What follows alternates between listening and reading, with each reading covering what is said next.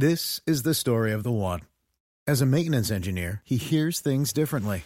To the untrained ear, everything on his shop floor might sound fine, but he can hear gears grinding or a belt slipping.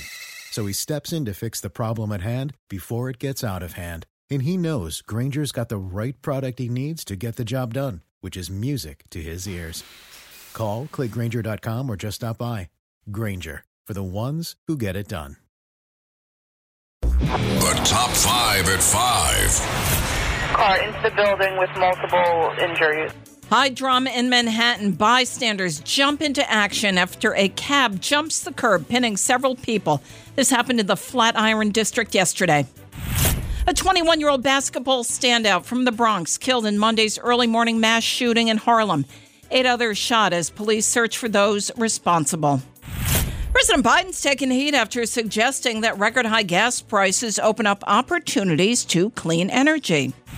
The Kremlin insists protections of the Geneva Convention do not apply to 2 Americans believed captured by Russian forces in Ukraine.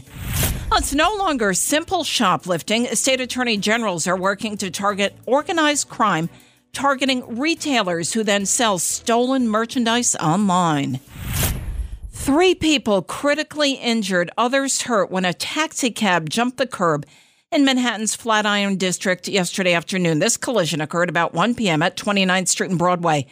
Police say bystanders lifted the cab off of injured victims before EMS arrived.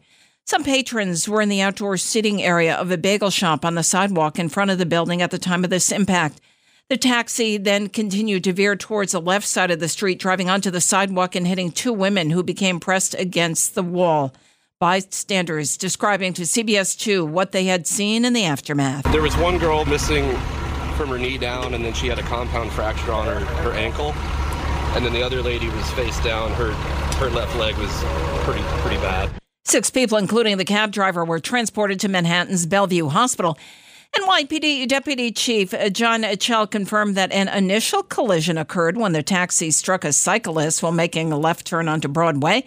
The cab driver remained on scene, and an investigation is ongoing. According to police, New York City's Mayor Eric Adams issued a statement Monday night calling the crash a terrible tragedy. Monday's mass shooting in Harlem left 1 dead and 8 wounded. Killed was a rising 21-year-old college basketball star, Darius Lee of Houston Baptist University in Texas. Lee also played ball for St. Raymond High School for the boys in the Bronx. 7 men, 2 women, 21 to 42 years of age, were struck by gunfire in a park along the East River right near 5th Avenue and East 139th Street just after 12:35 a.m. Mayor Eric Adams appeared on Cats at Night, hosted by 77 WABC owner and operator John Catsimatidis. The mayor spoke about the Harlem shooting. What we can do is, number one, I've said this over and over again, we need to send a clear message throughout this city and country that this is a country of law and order, not unlawfulness and disorder. And it starts with supporting our police very publicly. After surging to historic highs during the viral pandemic, shooting rates in New York City have begun to decline, although remain still above pre-pandemic levels. Rates of all 7 major crimes, besides homicide, are up in 2022. According to the police department statistics, Mayor Adams is making a public safety a cornerstone of his administration. Well, backlash against President Joe Biden. He faced heavy criticism after he, on Monday, appeared to suggest that high gas prices will be a good opportunity to make a fundamental turn to clean energy. My dear mother used to have an expression, out of everything lousy, something good will happen if you look hard enough for it. Mm-hmm. We have a chance here to make a fundamental turn toward renewable energy, electric vehicles, and not just electric vehicles, but across the board. Some conservatives called the president out on Twitter for the comments. Meanwhile, gas prices are hovering around $5 a gallon nationwide, according to AAA. Biden's comments come with inflation at a 40-year high last month, sparking fears of an impending recession. Biden told a Delaware reporter that his team would sit down with oil executives to demand that they produce more oil and also questioned their high profits. He also snapped at a reporter who told him that economists warning a recession is more likely than ever, saying, come on, don't make things up. Kremlin Press Secretary Dmitry Peskov said Monday that the Geneva Convention, a series of international agreements for the treaty of war prisoners, won't apply to the 2 Americans believed to have been captured by Russian or pro-Russian forces in Ukraine in recent weeks. They're soldiers of fortune, and they were involved in illegal activities on the territory of Ukraine. They were involved in firing and shelling our military personnel. Russian media released video appearing to show these 2 men, 39-year-old Alexander Zhukin and 27-year-old Andy Wynn. Peskov told NBC News that the 2 men were not enlisted in the Ukrainian army, meaning that they are not protected under the Geneva Conventions.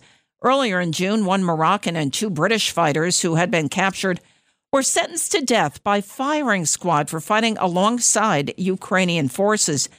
The 3 men were tried and convicted in a Russian-backed separatist court in Donetsk. Well, traditional shoplifting has broadened now to organized theft by criminal networks. Illinois Attorney General Kwame Raoul convened a national task force of state attorney generals to make it easier to investigate across state lines. He said online resale of merchandise is fueling large-scale organized cargo and store thefts. Scott Glenn is vice president of asset protection for Home Depot.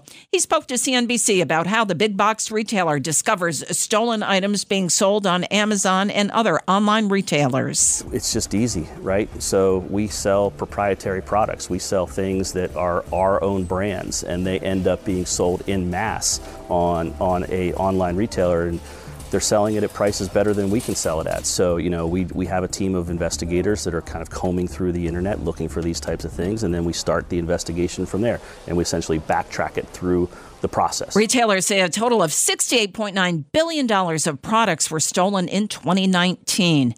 It's the WABC Early News on 77 WABC.